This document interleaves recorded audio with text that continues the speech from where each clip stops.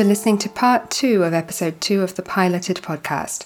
I'm Kyra Kellewan, an international educator with experience working in schools and universities across 4 countries. If you've listened to part 1, you'll know that this podcast is interested in educators who have been doing things differently for some time, long before COVID-19, because they saw ways to trailblaze through traditional education models. You'll also know that Claire and David Price's work focuses on project-based learning as a toolkit for educators to help move students' interests and abilities beyond just good test scores and into the realm of real-world relevance. On site at Hilltop Road School in Sydney for the educator training they delivered, I caught up personally with Claire and David to ask them about some of their favourite projects. If you haven't had a chance to read David's books, Open and Education Forward, they are highly recommended pieces of informed optimism about the democratisation of learning. And they tell us why all of us in a classroom, online, open plan or otherwise, should have a voice.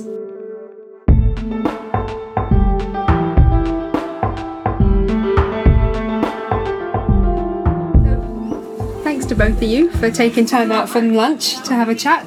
It's been a great day and a half that I've been here with you at Hilltop Road, seeing a little bit about how you do the project-based learning training. And I'd like to ask you a bit about how you've come to this moment, why you feel that project-based learning is a thing you wanted to take up. What makes you continue to come year on year to do this training specifically at this school? How have you seen it sort of come on from the beginning? I think if the sole purpose of education is to get kids to be able to remember over a short period of time and then regurgitate information, you probably can't beat direct explicit instruction. But I think if you believe, as we do, that given the state of the world as it is now and what's coming down the track in terms of automation, climate emergency, I think that we have to go beyond simply getting kids to get good test scores.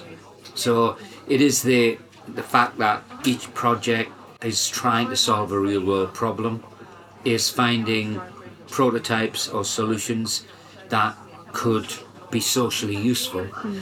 I think it's also about inculcating a set of values and attitudes that we want our young people to have, because we're at a very difficult point, I think, in the world generally, culturally. And there are culture wars being fought all over the globe, and it seems to me that we need our kids to be kind and generous and trying to make the world a better place. Yeah. So that's one of the reasons why we do it. What we saw presentations from kindergarten all the way through to year 6 in this school. And the theme across all of them was that those students were fantastically confident. Their sort of form of expression seemed very, very well practiced, impressive in terms of what they could read, what they had come up with in terms of the ideas that they were working on. Were those guiding questions? You know, do you think this school has become really good at working on guiding questions that work for the environment? Yeah, we've been working with this school best part of 7 years, starting with the whole sort of staff training weekend. You know, what we have here is a classic inner city sort of school with a group of amazingly dedicated teachers who are really rigorous in terms of their planning and preparation, and they're totally dedicated to this school, these children and the community. And I think what we've seen them, how they've adopted and adapted PBL for their context is very much in terms of how they can tap into their students' passions, their students' interests, and their students' character, and really support them to develop as young people and into young adults. And like you say, we've just seen a couple of the girls presenting a project that they actually began in year 4, and now they're in year 6, and they still are involved in that project on their own accord. And joined others together and as have joined others, you know, so essentially it was a recycling project in year 4 that's sparked their interest. You know, we've followed those girls' progress as well, how they just became so passionate about how they could raise awareness and also solve the problem in their own school by collecting recyclable plastic and cans and bottles, and at the same time raise funds, raise awareness, reduce waste, and learn. Actually learn and aligned with the curriculum. Well, I think that's right, and often these kind of socially purposeful projects, of which, you know, Hilltop, pretty much everything they do would fall into that category. but they're seen as, nice to do, but are you actually? Is this actually helping kids' employment prospects, or is this going to get them through their exams better? What we've just seen are a bunch of really confident presenters who are at some point going to enter a world where that ability to present effectively and convincingly is a skill that employers are crying out for. And I think we're also seeing the development of a set of values that, again, if we look at the way modern business management is going, values matter. So if we're starting to get more of the kind of servant leadership idea of CEOs, then clearly these kids are developing their leadership skills as well as everything else. Well, I think, on the knowledge acquisition, I'm also convinced, year on year we come back to this school and kids often present a project they did last year just because it's usually early in the term. So we're reflecting back on the projects that they did last year. They speak incredibly well about the content. And they remember it. And they totally remember it. So if we're looking for that kind of knowledge acquisition and ability to perhaps pass tests, etc., then it feels that they're also very much getting those skills, plus all of this other layer. Except the system doesn't reward you for what you can remember in 3 years' time. It just rewards you in terms of what you just did, and then you sat the test. So what we've seen, and we've been lucky enough to work all around the world with great PBL schools, and I would say that they get slightly better than average test scores, but it isn't the test scores that are driving them. It is getting kids into college generally, and we're also seeing colleges who are less interested in students' test scores and actually want to see their portfolio. What have they done? It's about the application of knowledge, and I think that's the powerful aspect. These are rich projects with lots of learning opportunities built into them, but it's also about what the kids can do with the knowledge that they're gaining through these projects and experiences. A big element of project-based learning is the connection to the real world, to specialists, to community members, to organisations, charities.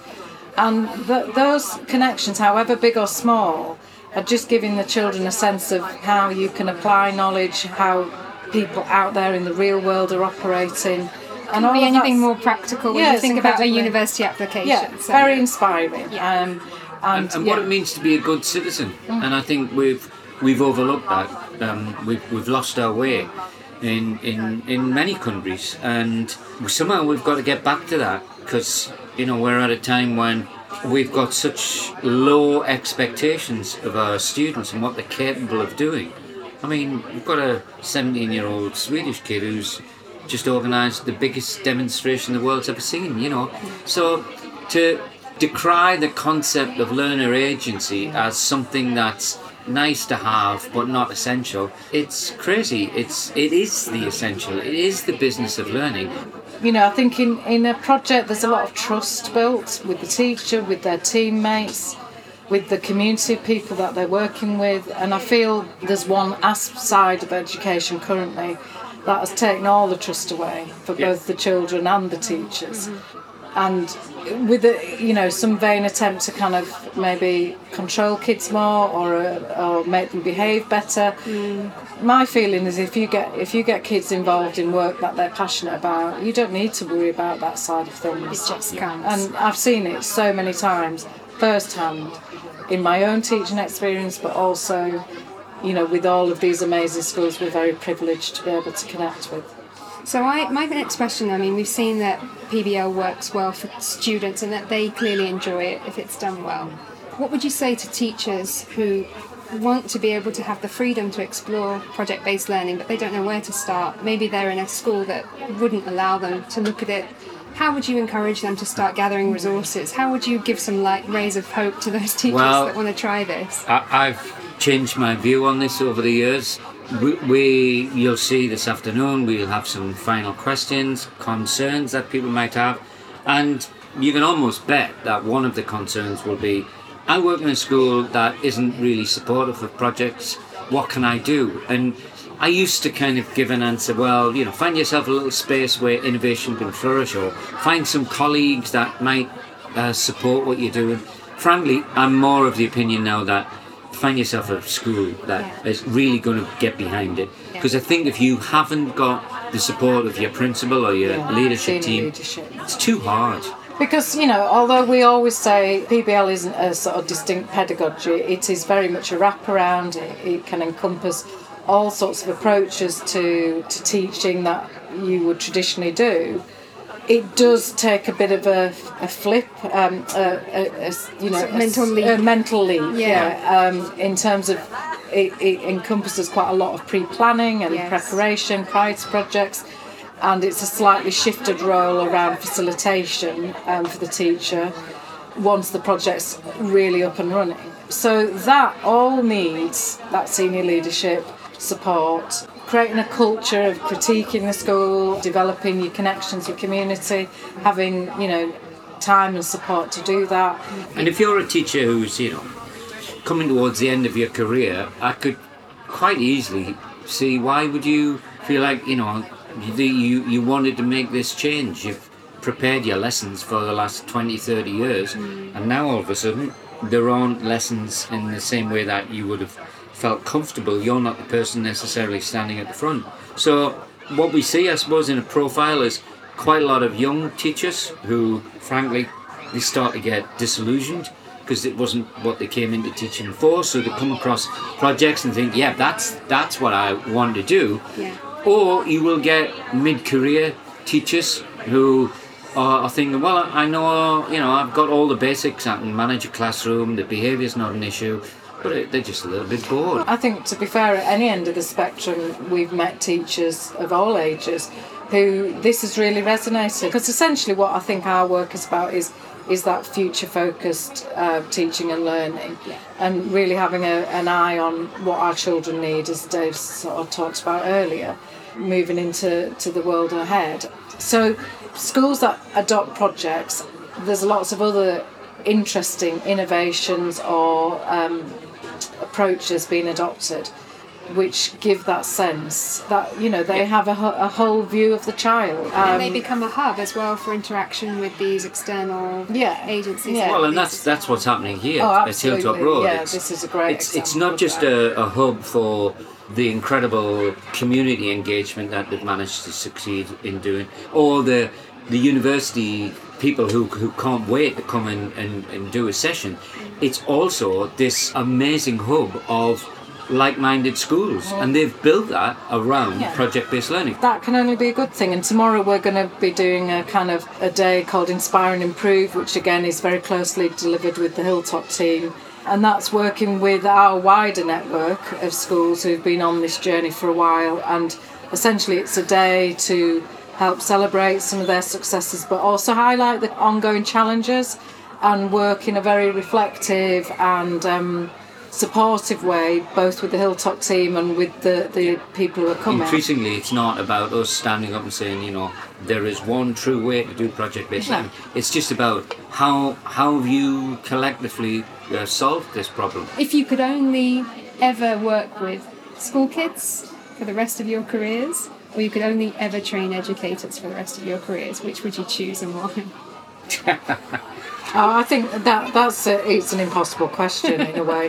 I mean, we're both at It's been a long time since we've regularly exactly. taught. I mean, and it's a classic kind of issue, isn't it, for many teachers who are passionate about teaching. They somehow end up in the role of training other teachers, and that, in a sense, is both Dave and I. I think also we're of an age where it would exhaust us. Oh, it would. Being it in would. the classroom But every to day. be fair to us, we always love the opportunity to work with children. So whenever we can, we will lead sessions with children, model sessions, that kind of thing. Yeah. We always love to kind of roll our sleeves up and work directly with children. Our sort of focus has absolutely shifted to the educators and how we can support them in their roles. We all agreed that traditional school models that are solely focused on testing and data-based outcomes are missing out on a huge opportunity to create engaged and socially responsible beings with a sense of enterprise. We wanted to create people who actually like what they decide to do in life and do so for the good of others. David's book gives examples of all kinds of social projects that were born of people sharing their knowledge and their passions. The book purports that because of those driven by technology and shaped by common values, Going open has transformed the way we live. Faced with an irreversible shift, he says, in our social lives, it's not so much a question of if our workplaces, schools and colleges go open, but when. Let's just think about that for a moment. David wrote Open in 2013. 7 years on, here we are in the middle of a global pandemic lockdown. Schools are having to teach online, teachers are offering their subject-specific help to their networks on social media who suddenly have to homeschool their kids. Minecraft is making its educational worlds available for free to help pupils no longer able to attend school because of this virus. And other even more huge businesses are giving away their products and services for free. Audible, the subsidiary of Amazon, announced this week that for as long as schools are closed, we're open. Kids everywhere can instantly stream an incredible collection of stories, including titles across 6 different languages that will help them continue dreaming, learning, and just being kids. Even whole countries. In Estonia, a digital embracing nation, the Ministry of Education and Research announced the entire country is humbled to share all of its digital education tools to support other countries' education systems during the COVID-19 crisis. Could we ever have imagined a world that looked this way in 2013? Well, David did. He knew that those who embraced and adopted the principles of open would be the winners of this social and technological revolution our generation is witnessing. So the question is then, where is there evidence of this currently being reflected in our school curricula? Last questions, because I know we're short on time, we've got to get back. Name a sort of the most outstanding project that you have come across or that you can remember that you've seen or that maybe you've been presented? Gosh, there's kind of so many. One project that they did here, which I still think, although it's quite small scale, I think it's a fantastic project given Australia's long-standing challenges around Indigenous culture and how to respect that, was that the students created a project which was based upon Indigenous history, key moments from Indigenous history, but linked to an appreciation of art movements, particularly in Europe, of the 19th and 20th century, and they combined the two in a really creative way, which led to a public exhibition. But they also invited the elders from the Indigenous community to come here, and one of the elders said, I never thought I'd live to see this day when young people were so interested in our history. And I think that was it was powerful. representing it in a very powerful way, because they were inspired by, Impressionism or Fauvism or Cubism in terms of their artwork, but it really developed both their visual literacy but also their, historical kind of cultural context. Mm-hmm. At the other end of the scale, I guess, would be one of our favourite schools anywhere in the world is the Liga Leadership Academy in Phnom Penh in Cambodia, and I was there when the project concluded, and it concluded with a sizable cheque being written for the students. So they were kind of doing it for money as well as for love. But actually, it was 17-year-old students who'd been commissioned by an early years centre nearby to revitalise the curriculum, and I think it goes to the low expectations that we often have on these kids, because they took it seriously. They looked at the national curriculum, but they were invited in because they were a project-based learning school, and they wanted that experience that the students had had themselves to translate into something that young kids could have.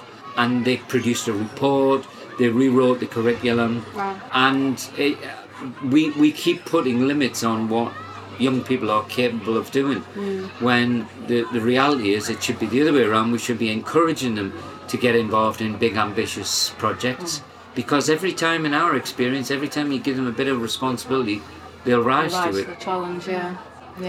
Well, it's been a real pleasure. I know we have to go back to lunch, so thanks very much for your time. You're very welcome. Welcoming me on the journey with you. Yeah, you've been great. Thank you. David also blogs at engagedlearning.co.uk, and I would definitely recommend following him on Twitter at David Price OBE. In episode 3, I'll be talking to Mia Eskeland, co-founder of Amala, formerly called Sky School, which has developed the first high school diploma for refugees and young persons who are displaced. We'll learn about her inspiring journey to create a much-needed solution to one of the world's biggest problems, using education as a force for unmistakable change and opportunity. Thanks for tuning in. See you next time. You can stay up to date on Piloted by following us on Instagram and Facebook at The Piloted Podcast, or you can say hi on Twitter, just at The Piloted. Thanks for tuning in.